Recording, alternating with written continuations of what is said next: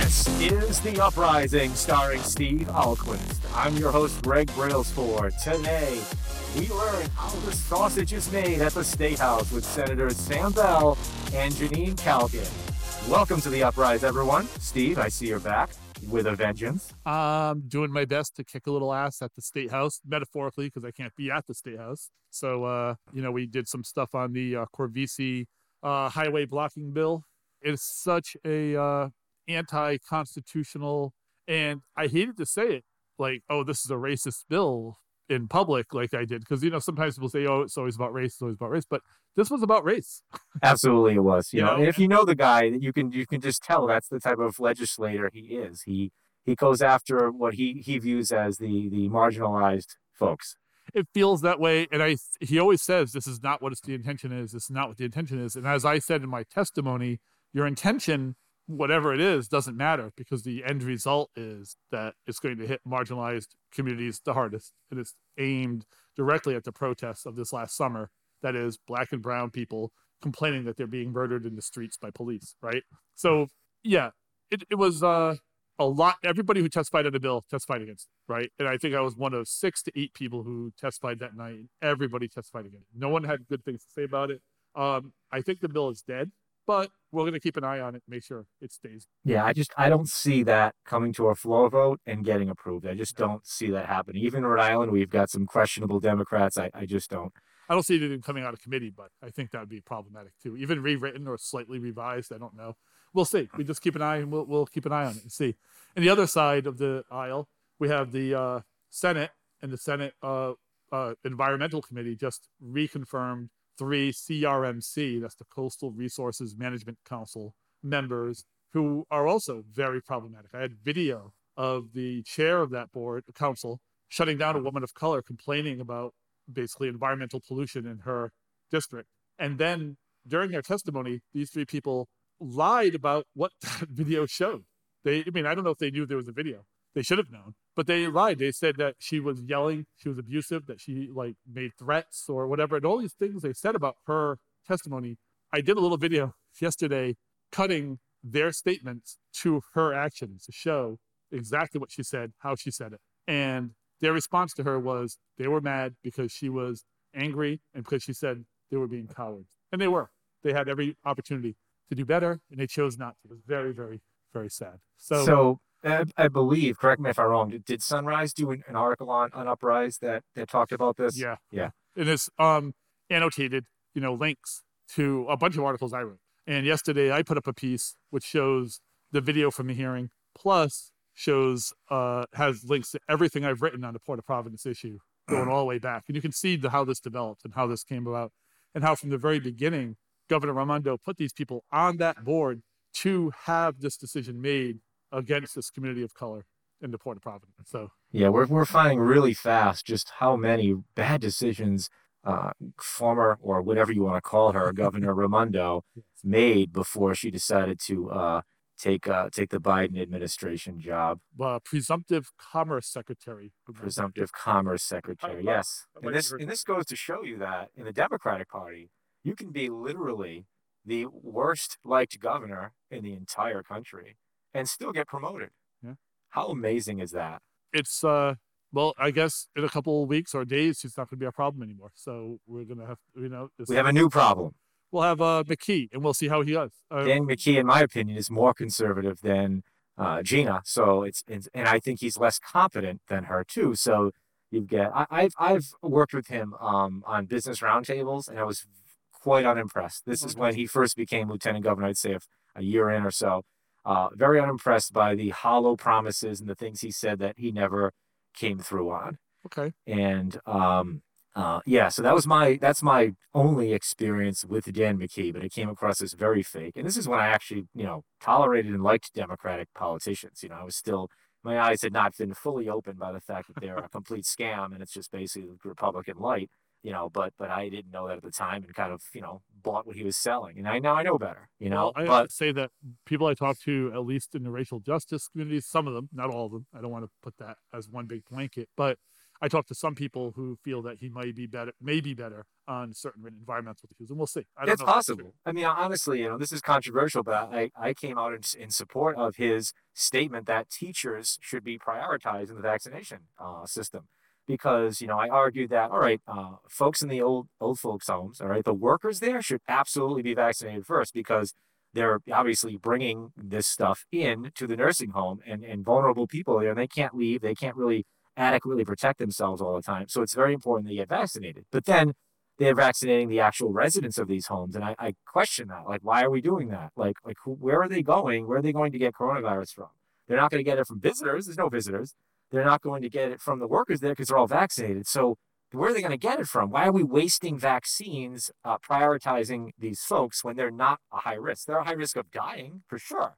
But if you're not a high risk of getting it, then shouldn't we be vaccinating the people who are a higher risk of getting it and can spread it to a lot of people, like school teachers? Just my thoughts on that whole thing. That's interesting. So, Governor McKee, or future Governor McKee, though, came out and said, I think teachers should be prioritized. So I agree with him there completely. All right, yeah. So, I mean, that's the thing. I think what we're going to get from McKee is a different mix of pros and cons. Perhaps, yep. I can and see that. And which means that we just have to alter our progressive strategies accordingly. Right? Yeah. We have to figure out what this is going to look like. Speaking of future governor / Lieutenant Governor McKee, who do you think applied, since it's a big dark secret? Who do you think applied to be Lieutenant Governor? I know that former Senator Donna Nesselbush has applied because she let me know. Okay. And I know that apparently, from what I'm reading, is that Policina, the Mayor Policina, is going to be in charge of figuring out, or in charge of that committee. Yeah. That's going to parse through all the applications and figure this out. That sounds like a train wreck. Okay. I have my opinions about Policina. Steve doesn't have to say them, so I'll say them for him. Okay. Policina and his buddy over there in North Providence, Lombardi, not the high end of politics in Rhode Island, if you want to be nice about it. Policina did do that thing a few years ago where during a Democratic Party Rules Committee meeting, came out and made this long speech against progressives and how his Democratic Party is a party of guns, pro-life, and a bunch of other stuff that has nothing to do with the Democratic Party writ large in his state. Right. I mean, in his country. Yep. Maybe in the state, but not in this country. And held up a vision of a Democratic Party, which has felt like what you said earlier, Republican light, and was really awful to progressives at the time. So, this is a couple of years ago. I don't think that he's changed all that much since then. No. I mean, just listen to what he says. You can catch it, his quotes in the Valley Breeze and other papers, pretty on a regular schedule. And like I said, him and Lombardi cut from the same cloth. I've dealt with Lombardi personally more often than I'd like to. And just a horrible, horrible administrator. I'm not afraid to say that. Just a terrible administrator. And I'm not the only one that feels that way. But as a former resident who literally moved out of North Providence because of him, because of the mayor, okay, and moved to Cumberland, much, much better town, in my opinion, to live in, based on your tax rate and your services that you receive. Is it McKee a former mayor of McKee was not the mayor when I moved here. He had I believe he had literally 6 months left. Okay. I think I moved here April and the election was November. So in a sense, you came to McKee's Cumberland. I came to McKee's Cumberland. You could say that, yes. Yeah. He was gone. And granted, McKee left us, with this stupid charter school stuff. Right. Horrible decision. Instead of putting money towards the public schools that we already pay for, we decided to just divert those resources to more schools. Because quantity over quality, right? And it'll be interesting to see if McKee, as one of his first actions, vetoes this new thing that both the House and the Senate seem poised to pass to prevent the expansion or introduction of new charter schools. I saw that. For 3 years. McKee, as one of his first acts, could veto that bill. Well, I mean, I don't know when that bill's going to be ready and go to the governor's desk, but that would be. might certainly be governor by that time. I certainly think that if McKee wants to put a big red target on his back from progressives, then he should definitely veto that bill because that's what's going to happen. This is not your old school progressives, my friend. These are aggressive progressives. Yeah.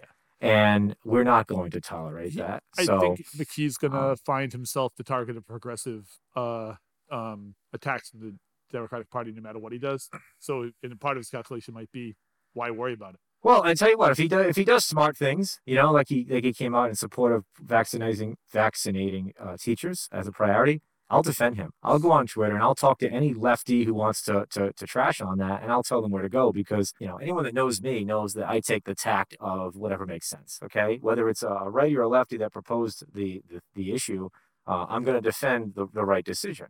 And I don't play that, Huffington Post, lefty liberal media game where, if the righty does it, oh, it's wrong. And if the lefty does the same thing, oh, this is cool. We should do that. Because you're seeing that now with the Biden administration.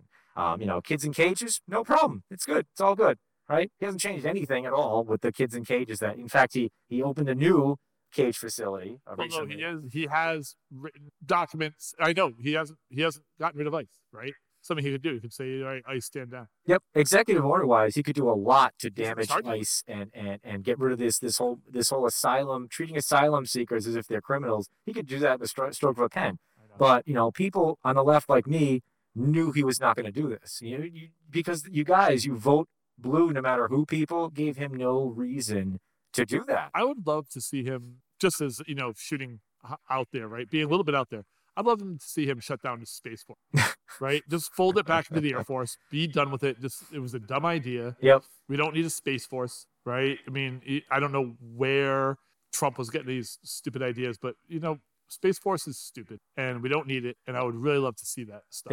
Yeah, I agree. So, yeah, Space Force, how the problem with the federal government is once an agency is created, no matter what, it never gets erased. Look at DHS. DHS, a massive, massive waste of money. Besides the military wasting $800 to $900 billion a year, you've got DHS wasting another 100, 200 billion, whatever it is, just on nothing. Americans get no return on this investment. Nothing. Well, at all. The idea is that there's industries out there that are building weapon systems for, in Connecticut, all those gun manufacturers are selling more guns to DHS agents, right? Every ICE agent hired has to go out and buy a brand new gun. Yep. Every ICE agent hired has to buy a brand new taser and a brand new set of cuffs or whatever it is. And we supply that. New Jeeps, new money, Yep. It's all about money. Money on that. And these certain billionaires make more money. Yep. So we have two awesome guests on today's show. But before we get to them, and we're going to get to them in about 5 minutes time, if that, I do want to quickly mention RyRank is starting up our 2021 ranking season. Yeah. And just released the election strength rankings. So election strength rankings are the one segment that RyRank does that is not really a job performance indicator. I know some people like to call it that. And granted, great legislators are going to do well in their elections. Look at Sam Bell. Sam Bell barely won his first election in 2018, and he absolutely destroyed his opponent in 2020. So as people learn about you and become, familiar with your work, it certainly bodes you well to do well for your constituents in terms of, the election. And you'll see that. You see a lot of these legislators who really don't, call out bills, call out bad things in bills and really make some noise with their constituents in terms of, hey, I'm fighting for you. You see these guys in their primaries and their general election, they win, but it's like, 5 or 10 points. And that's the 5 or 10 point, oh, I've heard of this guy. I haven't heard of the other guy. Right. And that's pretty much how it works. And with RyRank, we're trying to eliminate that. We want you to be able to go to ryrank.com and see how your legislator has performed, how are they voting for your are they voting for the public goodwill? Are they voting for your civil rights, your human rights, things like that? Are they voting for your ability to make your voice heard?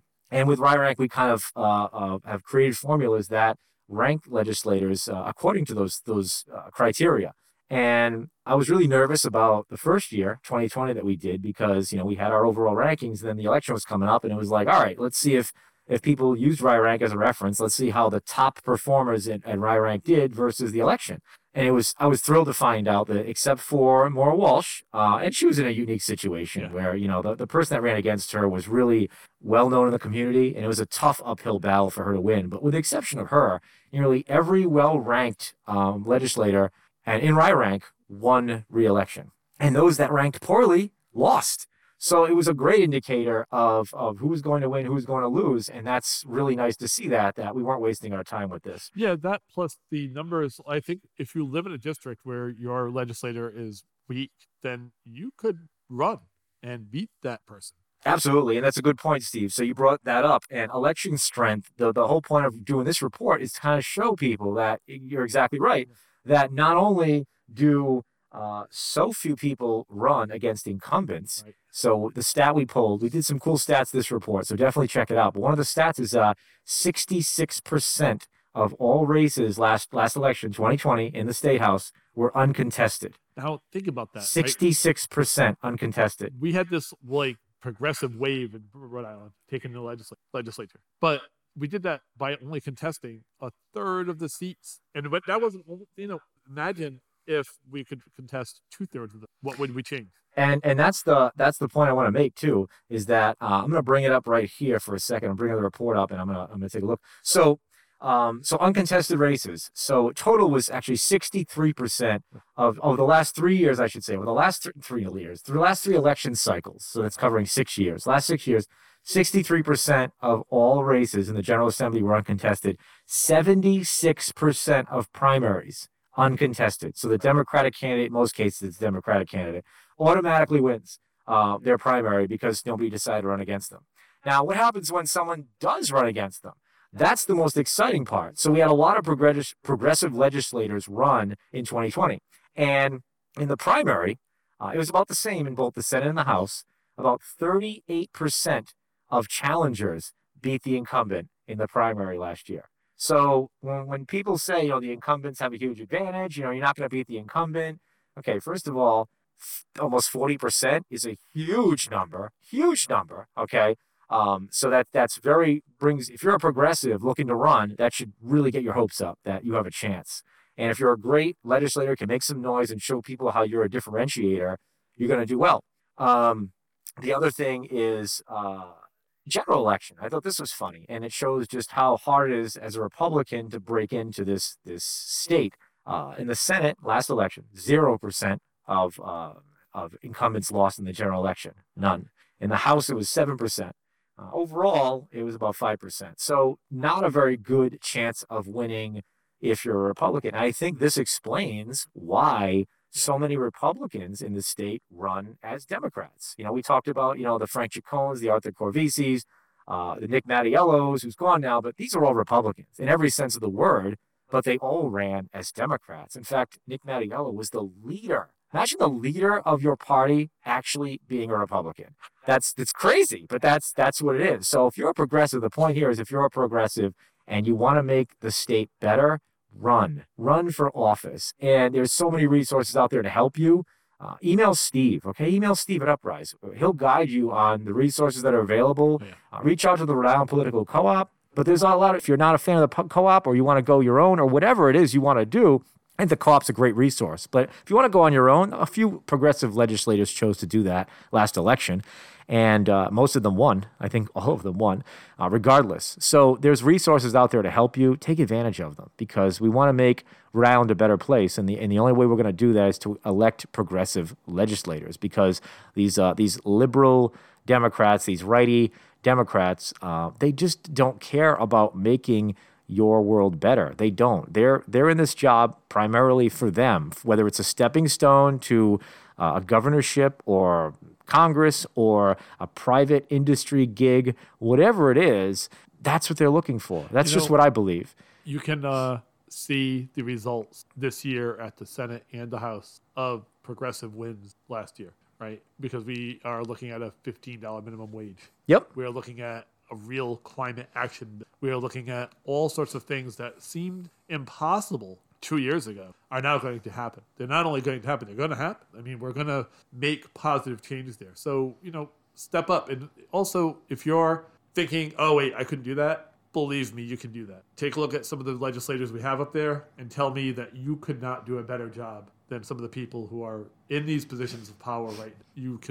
I can tell right now, if you are listening to this podcast, you can do. And if you're in your 20s, you figure I'm too young to run for office. We had a lot of 20-somethings run for office in 2020, and most of them won.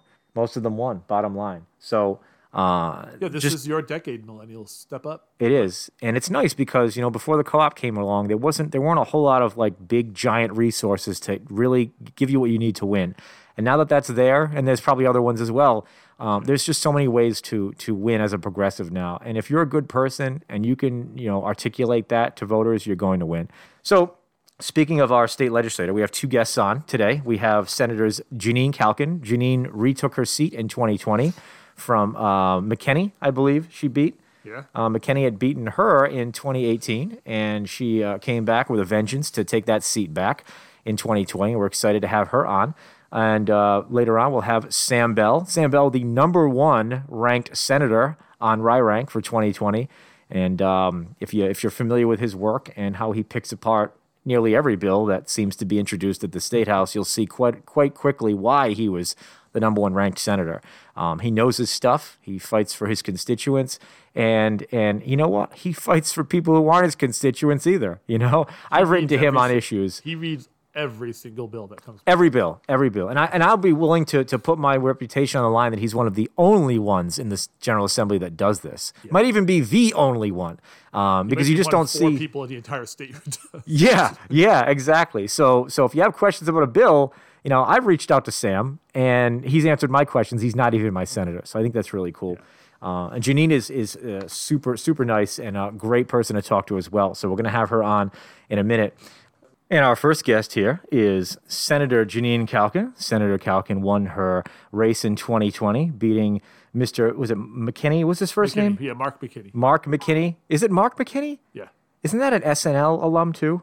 It might have been. I think it might have been a different first name maybe. I think he was on Superstore too. I missed that season. Yeah. Yeah, he wasn't on that long. But anyway, Senator Calkin, welcome to the show. So, obviously, this episode is about how the sausage is made at the State House. And we have you and Sam Bell on. And for your perspective, since you were previously a senator, in fact, before Sam, and then lost a close race in 2018 and then came back with a vengeance in 2020. And so it's nice to have you back in the Senate. I did want to talk about, as far as how the sausage is made, I want to talk about your experience prior to this session. So, obviously, with Nick Mattiello running things in the House, I'm sure that, and Dominic Ruggiero running things in the Senate, I'm sure that there were a lot of really good pieces of legislation that got killed in the past. And there's a lot of ways that they do this. And so I wanted you to kind of help our listeners, understand that, why for so many years, no really good bills really ever passed. Like, what kind of roadblocks did you run into in the Senate? So there are a few issues that happen. A lot of times you can have a hearing for a bill, and a lot of people will turn out and provide really good testimony. And, it goes really, really well. But unfortunately, everything gets held for further study unless the leadership wants it to go through to the floor. So, one issue is that the people in the committees can't vote the way that they would like sometimes if they want a bill to pass out of committee, because there could potentially be some backlash. And then, of course, there are bills that we do pass either in the Senate or in the House that once they get to the other chamber just kind of die in committee. So those are both two big problems. I see. And you brought up a really good point here with the committees. And I think a lot of our listeners do wonder about this. You've got a committee vote. Let's say there's 7 members in the committee, and you see, a 7-0 vote, right, or a 6-1 vote, or some overwhelming vote for legislation that's good legislation. They vote to hold it for further study, which we can talk about in a second. But essentially, it means that we're not taking this bill up anytime soon.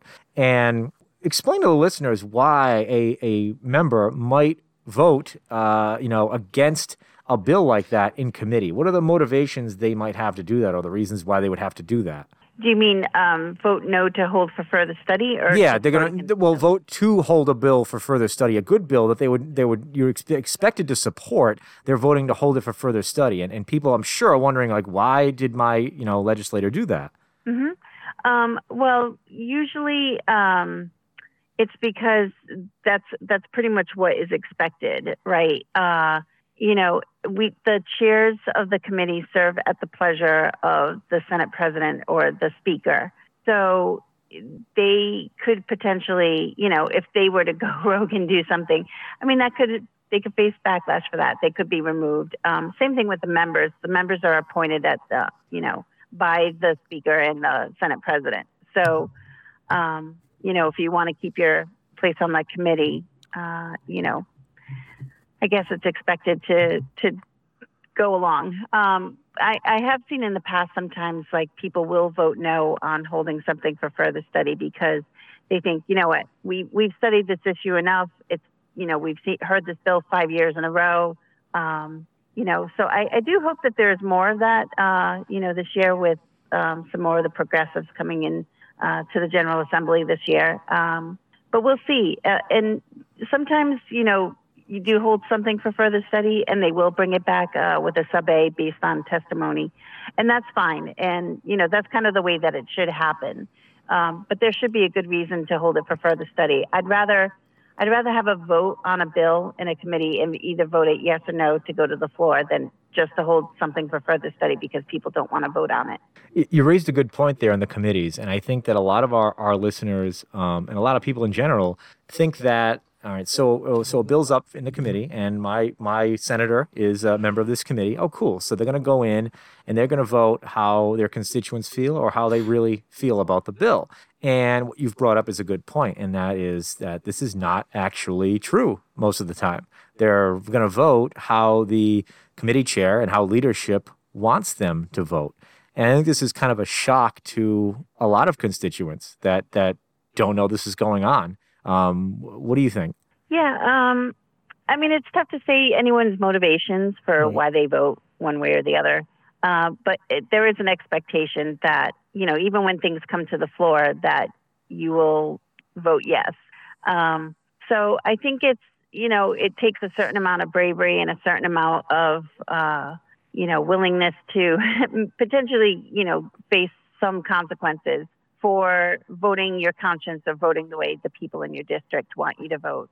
I hope we see more of that, as time goes along with more and more bold progressives being elected, where they're willing to stand up and do the best thing for their constituents and for their, voting their conscience as well.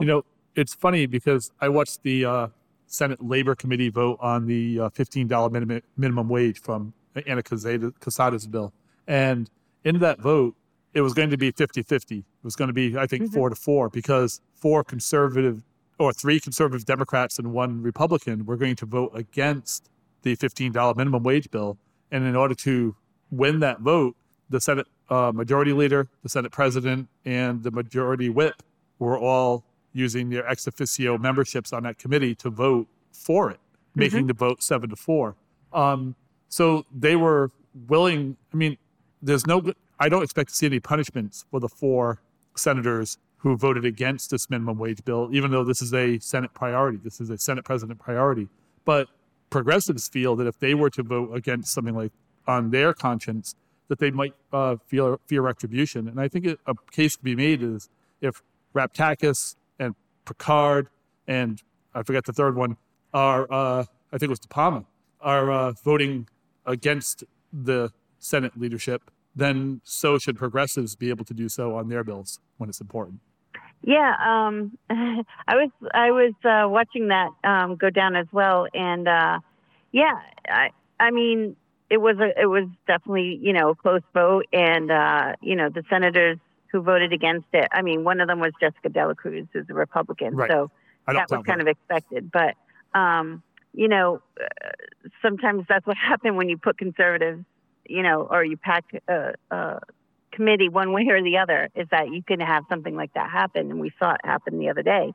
Yeah. But, for those senators that voted against it because of their beliefs, then, in a way, it's kind of good to see that because they voted their conscience. But at the same time, it was very close because, obviously I support the $15 minimum wage and want to see that bill, pass on the Senate floor and pass through the House.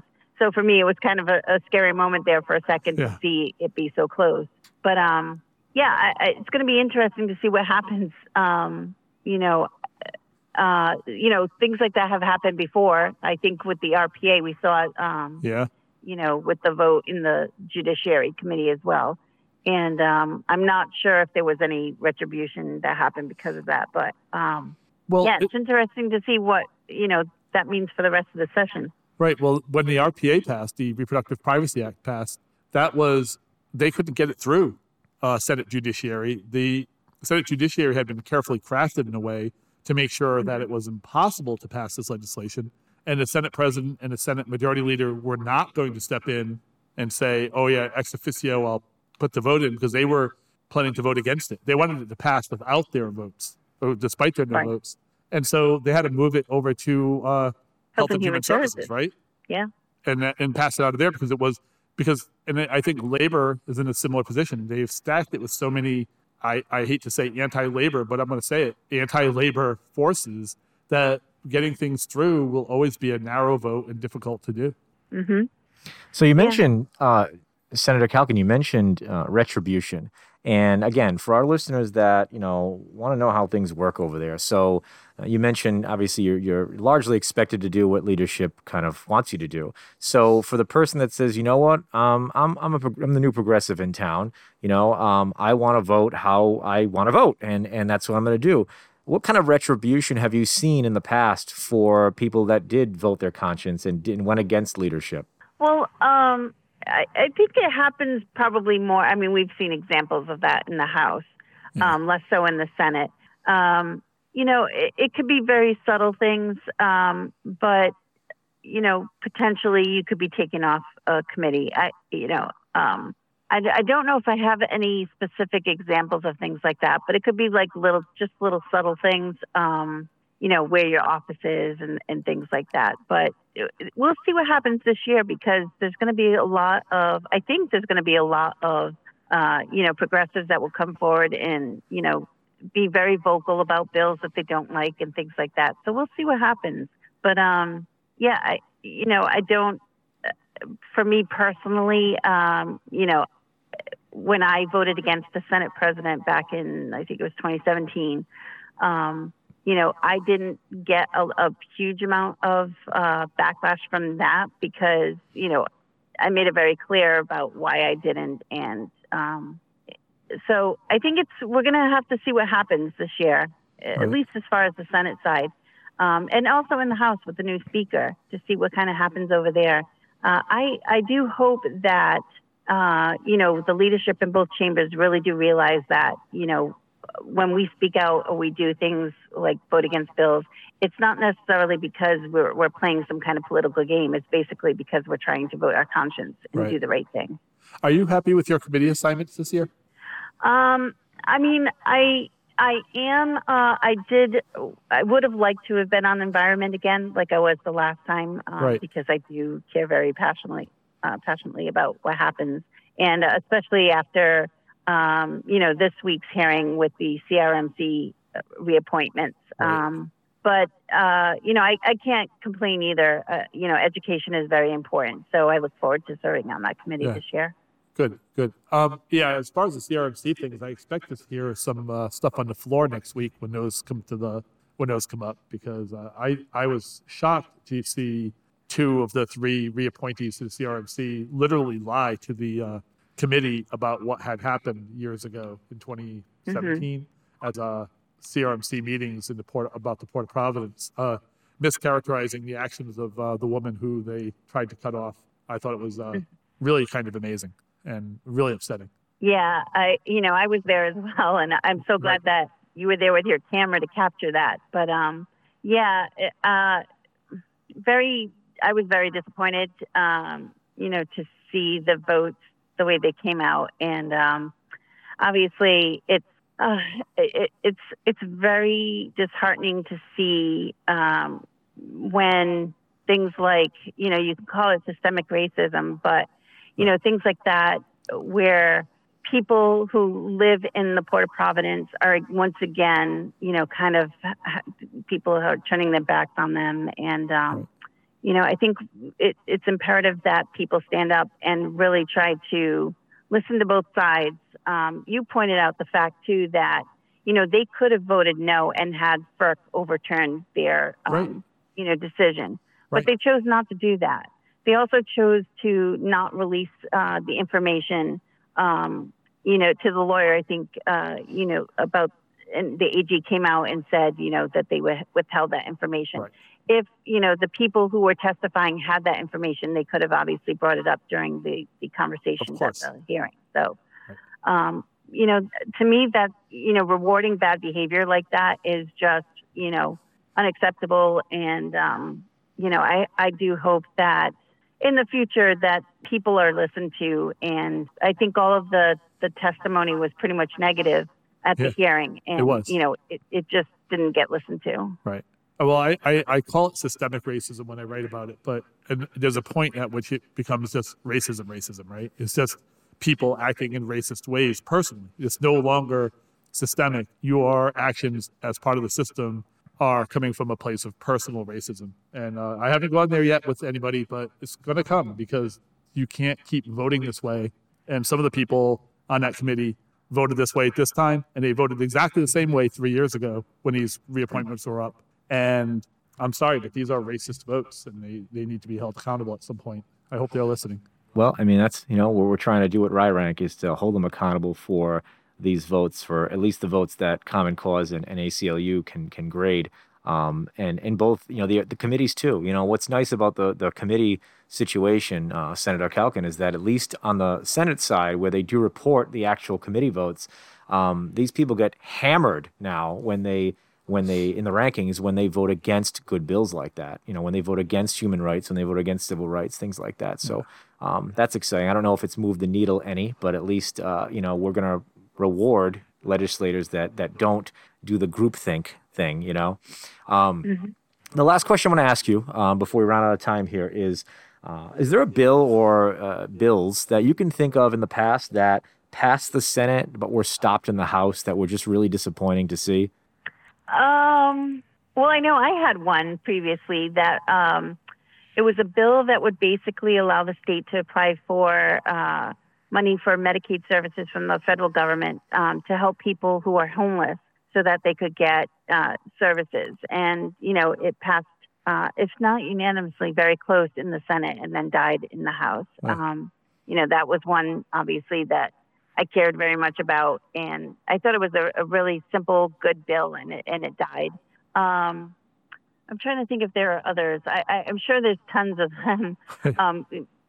Steve mentioned the Fair Pay bill. That obviously, even though they passed a bad version, I'm pretty sure that they knew that was never going to pass the Senate. So that would be another instance. But it happens all the time where good bills are passed. There's a lot of things like criminal justice and things like that that pass every year in the Senate that die in the House. Actually, the Senate just passed Mary Ellen Goodwin's bill for, I'm trying to remember. There was one this year that we just passed that has consistently died. I think she said it was the third time that we're passing it this year that died in the House. So, right.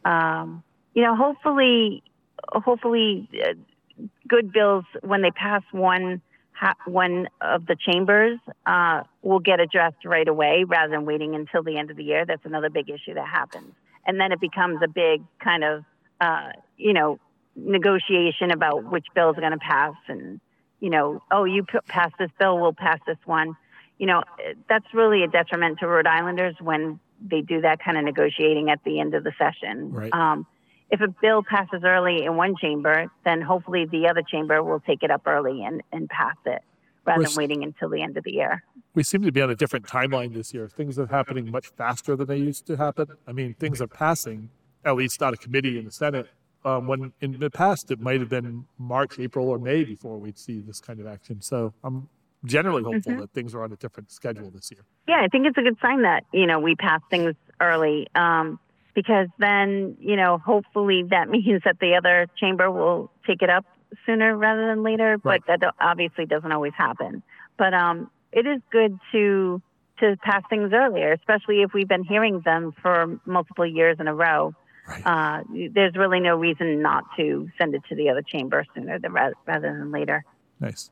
Awesome. Well, thanks so much for joining us today, Senator Kalkin. You can read about her at JanineKalkin.com. You can follow her on Twitter at Janine Kalkin. Senator, always a pleasure to chat with you. Thanks so much for calling in. Absolutely. It was great to talk to both of you. Thank you. All right. Thank Have you. a great week, and we'll talk to you soon. You too. All right. So Senator Kalkin there. Always a pleasure. Really, really good about explaining, the kind of the nuances and things that you see at the State House that are not always on the up and up. And so it's always nice to have her voice in there. And joining us now is Senator Bell. Senator Bell, how you doing today, my friend? I'm doing well. Thank you so much for having me on. Oh, thanks for calling in. So we just had Senator Jeanine Kalkin on, and we talked with her about a lot of the issues that plagued the Senate in the past, or I should say plagued the General Assembly in the past. So situations where good bills got killed, got held for further study. The way that retribution would be dished out, not so much in the Senate, but, in the House when you voted against a bill that leadership wanted you to vote on, or vice versa, and things of that nature. So, I was hoping that we could talk to you about the new session, and we talked to Jeanine a little bit about this as well, but the new session in terms of the new dynamic you're seeing, are you seeing that things perhaps are different this time around in terms of how Senate leadership is handling new bills? Senate leadership hasn't changed, but the power dynamics in the Senate have changed. They're afraid because progressives just won an overwhelming series of victories. Their efforts to seek retribution against me in the election failed catastrophically. And so boy, did they. They no longer have the fear. The members, people aren't as afraid of them anymore. And they understand, fundamentally Rhode Island is a blue state. And people whose politics align with the National Republican Party are always going to be politically vulnerable in a state that is fundamentally a blue state. And so they are afraid. They're afraid, I wouldn't say just of the progressive legislators, really, they're afraid of the people of Rhode Island, because the people of Rhode Island ultimately do live in a democracy and have the power to change the system and have demonstrated a desire to do so. And so they're under pressure and they're moving on policy, not necessarily in the way that we would always want in a detailed sense, but in general, there's been a huge shift on policy, and they've been less able to take retribution than they would have been in the past. It's a lot less petty retribution. It's a lot less culture of bullying. There's a lot less personal nastiness involved. Oh, there is some. There is some retribution, but it's not quite as nasty. And one of the really important things that we're seeing is, more broadly, including on the right, senators are starting to lose the sense that they can't think independently, that they have to do whatever the leadership says. Oh, we've even seen this with, Senator Pickard, who is an old conservative. He was punished by the leadership essentially for his loyalty. One of the things that the leadership does is they tend to reward people who go along with them, but they think might not, who have been a little disloyal to them. But they actually tend to treat the people who've been most loyal to them kind of like crap. And Senator Pickard had his chairmanship of the Commerce Committee removed because they felt that they could do whatever they wanted to him and use him, and he would remain loyal. And so he was downgraded to deputy president pro tem, which was kind of insulting to be kicked off being chairman of a high-level committee when he had been a lockstep loyalist to the regime. And so he sort of sought some revenge at the Labor Committee. Now, I think he picked a stupid issue to do this over. I personally strongly disagree with him. He decided that it was terrible to raise the minimum wage and decided to really lead a fight in committee against raising the minimum wage. And I don't think that's representing what the people of Woonsocket or Manville want, but that is the fight he chose to pick. And so, there was a little bit of an upset in the Labor Committee because of that. But we're seeing the fear that leadership has created in the rank and file break down. We're starting to have more open discussion. And there might be some messiness about it. Might mean conservatives, do more in public. It might mean, there might be some complications to this. But democracy is messy, and I think democracy is a much better place for us to be on the whole than a system of all the power at the top. You raised a good point there, and we talked to Senator Kalkin a little bit about this too, in terms of the groupthink, in terms of like you got a committee vote. Let's say there's seven senators on the committee, and it's a good bill. It's a bill you want to vote for. However, leadership has said we're going to hold this for further study, which as we come to know, at least in the past, that means the bill's dead. Have a nice day. See you later. It's just a polite way of voting it down without voting it down. So that used to happen all the time. And now you're alluding to, and Senator Kalkin as well, was hopeful that you're going to start to see people in committees say, you know what, I'm going to vote my conscience here and not what leadership says. Are you starting to see this already? We are really starting to see this. And, progressives had some fights. We really fought because we felt strongly that we can't allow insurance companies to not pay for telemedicine at the full level, because there's a real possibility this is going to be to a heavy degree the future of healthcare. And so we felt that allowing insurance companies to make massive profits by shortchanging what they pay for telemedicine and denying coverage was going to be extremely damaging to the future of the healthcare landscape in Rhode Island. And so when there was a telemedicine bill that had been watered down to basically allow for that, we worked pretty hard to push back against that, because we felt, really strongly that this is potentially something that's going to be a lot of the future of healthcare, and the way the rules are written now is going to determine whether there are families and peers around the kitchen table, because they've been slammed with a massive bill that's unpayable. It's going to determine whether there are healthcare providers who are really struggling to fund the care that's needed to deliver to patients who really need it. And so we got real, initially the leadership did not want to listen, and they kept proposing new amendments that watered down the bill even further in favor of the insurance companies. That's something I personally believe was driven heavily by Patrick Tide, the insurance commissioner, who happens to be a former health insurance commissioner, who happens to be a former health insurance executive. And, we got to the point where they were going to put it on the floor, and we were going to have a floor fight. We were going to put up amendments. And you know what? They sent it back to committee, right, to work on a better bill. So what we've seen is that we have power, and they're willing to listen because we have power when it comes down to that. Now, some things will get rammed through with the CRMC appointments, for instance. A lot of us were outraged when these commissioners voted to approve a fossil fuel project, an LNG terminal in Washington Park on the south side of Providence. A terminal that, by the way, when it was in a wealthier white community in the Mount Hope Bay, everyone in Rhode Island united against, and it was defeated. So when that happened, a lot of us were very concerned about the commissioners who voted for that, and we really wanted to see it change. And so, we're not going to get all what we want, but already 2 commissioners are not getting reappointed to the CRMC, and that's a game changer. Now, we're going to have a fight on the floor about their efforts to ram through the rest of them. But what we're seeing, I think, is that the power is shifting.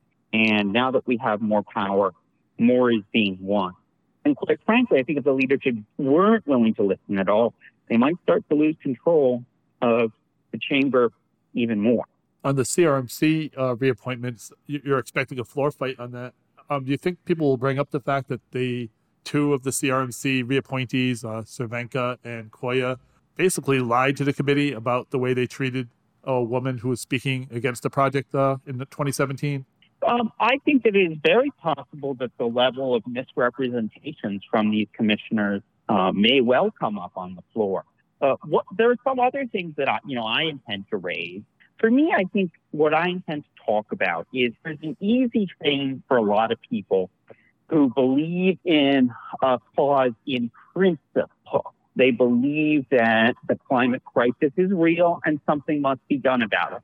But when it comes before you to make that call, before you to make a vote, that means really challenging not just a corporate interest, but the entrenched political interests that surround that corporate interest. That means challenging the status quo in order to hold to the values and principles that you know are correct, it is so easy for people to come up with an excuse and a reason why they don't have to cast that vote, why they don't have to do this, why it's different for you when you are in the position to actually make that decision. And I really want to talk about that because I think for a lot of people, that drives a lot of these things in the Senate. People might agree in principle, but when it comes to in practice, the decision that they actually have to make, there's always a reason, there's always an excuse why they don't have to walk that particular line and take the vote for doing the right thing when it challenges the entrenched and powerful interests. So I really want to talk about that. And another thing I think it's important to bring up when we talk about appointments is some of the uncomfortable things that the Senate never really wanted to talk about. So one of the things I do talk about sometimes, and our minority whip doesn't like it when I talk about it, but I sometimes do bring up people's party identification. And one of the things, I've found is that there really is a correlation between who is a registered Republican, who has been active in Republican Party politics, and who tends to advocate for corporate interests. Right. And I really do believe that there is a correlation there. So when it comes to Don Gomez, for me as a Democrat, to want to put a Republican Party politician, a former Republican school committee chair from Little Compton, still a registered Republican, I really think it's time that we understand and talk a little bit about what it means to be the kind of Republican that a Democratic Senate would want sitting on a public board. And I do believe we should apply a little extra scrutiny to some Republican nominations. I know that sounds partisan, but, I am a Democrat and I'm concerned about the Republican Party, some of their politics. Another thing I think is important to discuss was the raw power politics of how these commissioners were put. Several commissioners were installed in order to remove commissioners who were more environmental commissioners who might have actually voted against that project. And there really is a need to say that effort was immoral and it was wrong, and we need to stand against it as the Senate. Right. Those three nominations you're mentioning that were done by Raimondo in, I think, the summer of 2016 or 17 were done to basically stack the CRMC in favor of the National Grid. Correct. And it was, she did those reappointments in the middle of the summer. Normally those reappointments come around now in January.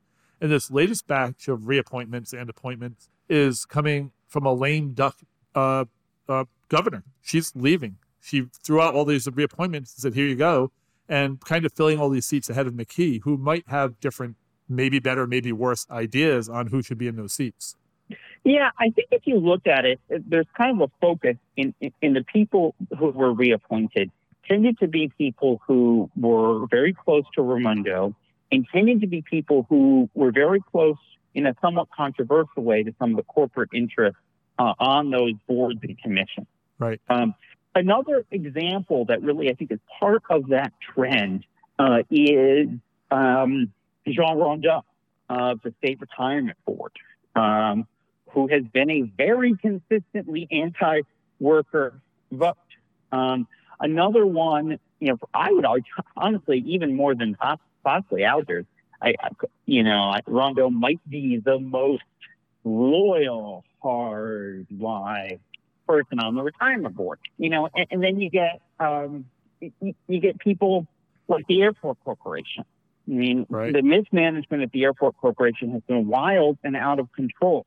And two members of that corporation, who are supportive of the current regime there, and honestly, this is more than ideological. It's straight up mismanagement.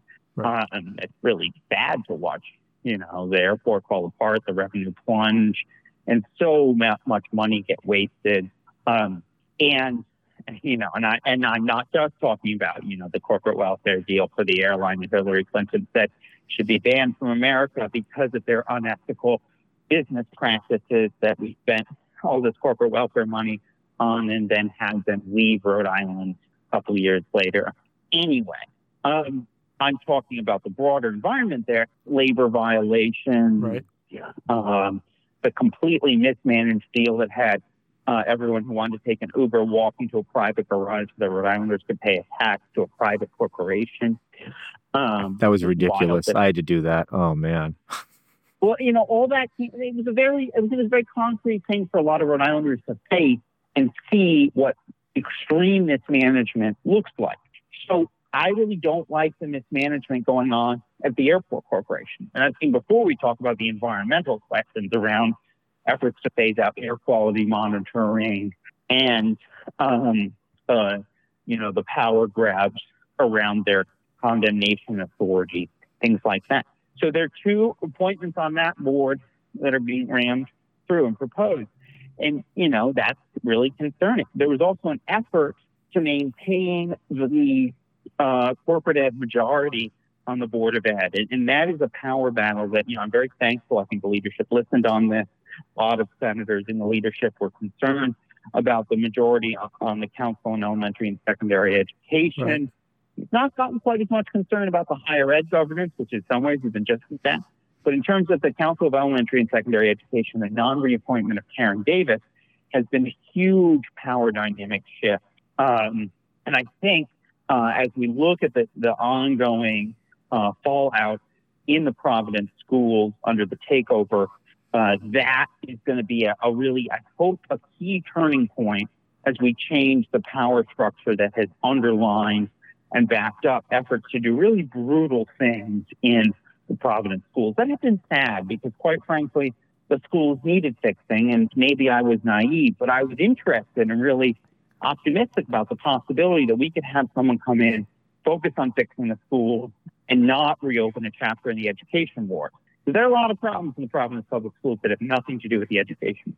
And I was hopeful that we might start thinking about some of those and addressing some of them, but we didn't. Right. And instead, it just has degenerated into a pretty brutal chapter in the education wars, an effort to break the union, an effort to funnel and charterize and basically turn the city into a bunch of charter schools, including some with really horrible ethics practices, treatment of children. And, there was one that wanted to get rid of summer break, basically. That was approved. So I think that we're seeing some of those positive shifts. And I do believe that it's ultimately a result of some of the power shifts in the legislature and Rhode Islanders making their voice clear that we don't want to necessarily just support the corporate agenda that the political machine has rammed through our state year after year after year.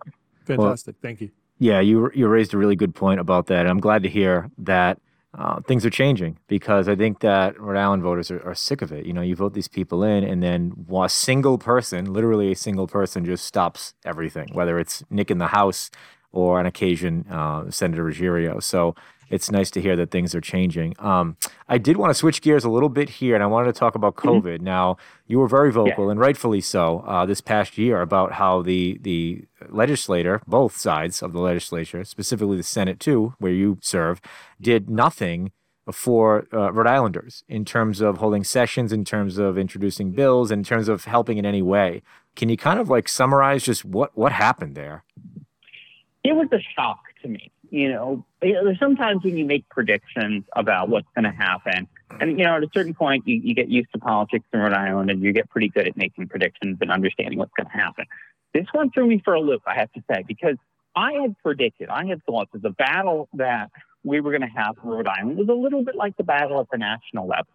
I was going to be fighting up there to say, when we do our relief efforts, let's make sure that we include workers. Let's make sure that we include our healthcare system and we don't just only cater to business interests. But within the state Senate, the question wasn't even about whether we would do anything at, it wasn't about, which area of the economy would get the most relief, who would get the relief. There would seem to be an opposition to doing anything, to funding anything. It's the General Assembly that has the power of the purse. The General Assembly has the power to appropriate money to help. And, there were the federal funds that the governor spent with zero oversight and did some decent things and some things I don't agree with. But what really shocked me, even on small business relief, I would have expected. All the conservatives in the legislature will get up and talk about how much they care about small business. Always small business. Sometimes small business is used as an excuse to really talk about policies that are actually about helping big business. But we'll always go up and say small business, small business, small business. And here was a real crisis facing particularly these small businesses in our state, and nothing. And that shocked me. It shocked me that, I had to go join with the key in his campaign to provide small business relief. I thought the Rhode Island political system would do that automatically. I had to call up the guy who runs the Commerce Corporation and beg him to explore doing a TIF, which they have the power to do, to bail out small businesses that would otherwise shut down. And it shocked me that I had to go beg for business relief, that didn't happen automatically. And that shocked me quite a bit. Yeah, I was very surprised about the talent. And early on, the Senate president told me now is our time to make cuts. Now is our opportunity. And I think that was the mantra. But what happened is Rhode Islanders stood up and we fought back. And there was a real movement against budget austerity. Groups like Reclaim really pushed it. And so many people stood up, spoke out. And then when we had all these wins, in June, a large part to the political co-op and DSA and groups like that fought so hard for electoral wins, we had a sweep of electoral victories for progressives that really sent a strong message against brutal budget cuts. And so the dynamic shifted, and in the end, we mostly fought back against efforts to cut it more. Where we need to go now is we need to make investments, because there is still an awful lot of suffering out there. I still get calls from people who are asking for rent relief, who are in danger of losing their homes, who are thousands and thousands of dollars behind on their rent because they've lost their jobs. I still get calls from people suffering financially through no fault of their own because of this crisis. And there are businesses shutting down all throughout our city, mostly minority-run businesses that are not run by people who are particularly wealthy. And we're seeing a healthcare crisis play out, a public health crisis that still needs funding. We need funding to address so many public health needs, and we aren't doing that. And one of the things I think that the pandemic has laid bare is the lack of infrastructure to address healthcare among the undocumented community has really meant, when we have infectious diseases, that it's really created a damage to the broader Rhode Island community beyond the undocumented community. I think one of the lessons we need to learn is that we have to care about health care for our undocumented people. And we have all this new money. We're now looking at, for this fiscal year, probably added up like an extra $100 million. It's time for us to do a supplemental budget to provide the relief that Rhode Islanders need. And then in the next budget, it's time for us to make bold investments in our future and in boosting and lifting up the economy in this state. So the last thing I want to talk about with you is really important, and I'm sure you hold this to heart, is the minimum wage bill. That's well, I should say there's a few minimum wage bills I think that are going around. Mm-hmm. I'm talking about obviously the one that is going to bring the $15 minimum wage to us much faster than in 5 years. I believe there's another bill out there by a couple of conservative Democrats and a couple of progressive-ish maybe Chacon Democrats. Actually is pushing for a better $15 minimum wage bill. The Labor Chairman, Senator Chacon, has advanced a bill that would provide a more accelerated wage scale, and also include some increases for tip workers, mm-hmm. to bring tip workers up to half the minimum wage, which I think is reasonable. And then also some hazard pay protections. And I feel like, look, I understand that conservatives believe that minimum wages hurt businesses, and I understand that. But it's also true that empirically, we've done studies, and there's a really strong emerging academic consensus that what minimum wages do is, by putting more money in the pockets of workers, more money for workers spend, it really boosts the overall economy, because people who are minimum wage workers tend to live paycheck to paycheck. When they get a little more money, they make more investments in their local community. They're able to spend more. And it really provides a strong boost to the local economy. And in fact, a lot of evidence really indicates minimum wages are a very positive thing for the economy. I understand why business leaders don't like them, but I think the data really point towards minimum wages being good for the economy and good for America. I agree completely. And I think that if you look at other cities, major cities, I think it was Seattle being one of them, that enacted the $15 minimum wage, we saw that jobs did not disappear. All the, all the fear, uncertainty, and doubt that the conservatives tried to say about a higher minimum wage never happened. And so I think it's clear that a higher minimum wage to $15, I think it should be much higher than that. I think if you look at productivity from the 50s and 60s and scale it up, it should be $22, $23 an hour. But even at 15, I think it's going to be a positive result for everyone, even these businesses that resist it. Because I try to point out to, whenever I get into conversations on Twitter, I try to point out to these business apologists, I call them.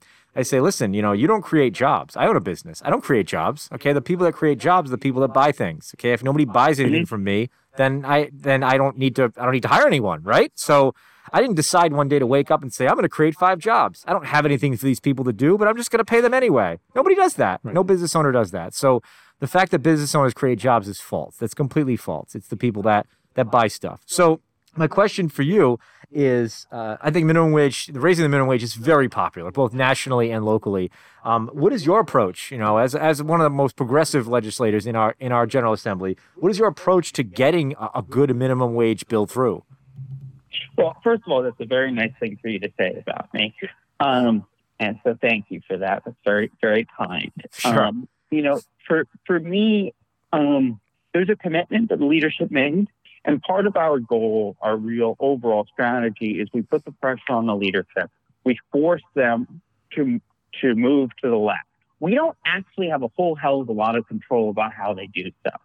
We create the overall pressure that forces them to move to the left. But sometimes it's really difficult for us to guide exactly where they move to the left. We can shape it on the whole, but we don't actually have all that much control over the specifics. The minimum wage is one of the places where they have chosen to do so, and it's creating a backlash from some conservatives. And our job is to stand up there and defend that bill and push for it to be stronger and to make sure that it fails to the Senate and fails to the Senate with force. We're going to have to get some forceful speeches. We're going to have to stand up there and make a strong, emotional, compassionate, and passionate case for the minimum wage. And I'm ready for that battle. I'm ready for that argument. And we're going to have to make it strongly enough that the House hears and the House passes it. And when it comes to the budget, ultimately the minimum wage goes into the budget because it's required to, because DEM, in particular in the state park, employs a number of minimum wage workers. And so whenever we raise the minimum wage, it increases slightly the state parks budget, and I think on a couple other parts of the budget.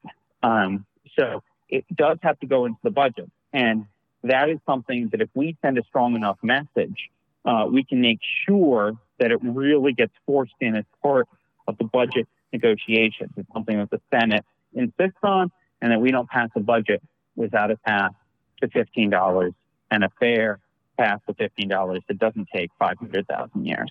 So what can our listeners do? Listeners that feel that a minimum wage should be $15 an hour, they're supportive of this. What can they do in terms of action, direct action, to get this passed, to help get this passed?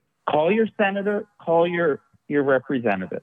And I also, encourage people to write and speak out in places like Uprise. I think it really has a lot of power to be able to write about these issues and interject it into the conversation. Your voice is always most powerful when you shove your voice into the places in which decisions are being made, in which the rooms in which the power is. I encourage people to get on Twitter, and because it's a really great opportunity to engage directly with your legislators in a public sphere. People, I think, are a lot more constrained in terms of what they can say publicly, and sunlight is a really great disinfectant. So I encourage people to get on Twitter, to write pieces for places like Uprise, to engage in the conversation that way, and to pick up the phone and to call your state senator and your state representative, both of them, directly, and have a conversation with them. I agree. It's definitely the smart way to do it. And, our listeners should know that, senators do listen, especially when you call. Calling is quite impactful, even on the national level, whether you're talking to, Jack Reed's office or David Cicilline. So definitely, Sam's got some really good recommendations there. And I suggest everyone that feels strongly about this bill, contact their representative and senator in the state and let them know that you support it. He is Sam Bell. You can reach him on his website at sambellpvd.com. You can follow him on Twitter. His screen name is Samuel W. Bell. He is the senator for District 5 since 2018. Sam, always a pleasure to have you on. Thanks so much for calling into the show. Thank you so much for inviting me on, and thank you guys for all the work you do for the state of Rhode Island. Much appreciated, sir. We'll be chatting again soon. Take care. Have a good week. Thank you, Senator. All right. Talk to you soon. All right. Take care. So Sam Bell, always a pleasure to have him on. Yeah. Very insightful. And like we said, earlier, he's, the one guy that reads the bills. He actually reads the bills. And so he understands the legislation and he's able to discuss it, at length. So, so really, really good show, I think, in terms of learning about because if you're just an ordinary person and you don't, follow Uprise regularly or don't, really dig into the politics of the day, you wonder, why don't these things happen? Why isn't minimum wage $15 already? Why was there no COVID help from Rhode Island? So hopefully we helped answer some of those questions. And I look forward to having further discussions about these types of issues with other legislators on the show in the future. So that does it for us today. If you have any feedback about the show, we really appreciate it. You can email podcast@rifp.co. Remember, you can subscribe to our podcasts on Apple Podcasts, Google, Spotify, and many other podcast-terrific services. Support our show by visiting upriseri.com. You can click donate. And, of course, don't forget to tune into our sister podcast, Can We Fix It? Fridays at 12 p.m. on Uprise RI. Parental discretion is advised. For the latest news on Rhode Island politics, climate change, activism, and all that good stuff, visit upriseri.com. Steve, always a pleasure. Thank you, everybody. This has been a great week, and we're going to go and do better things next week. Even better things, yes. So really appreciate you guys tuning in. We'll catch you next week. Have a safe week, everybody, and take care.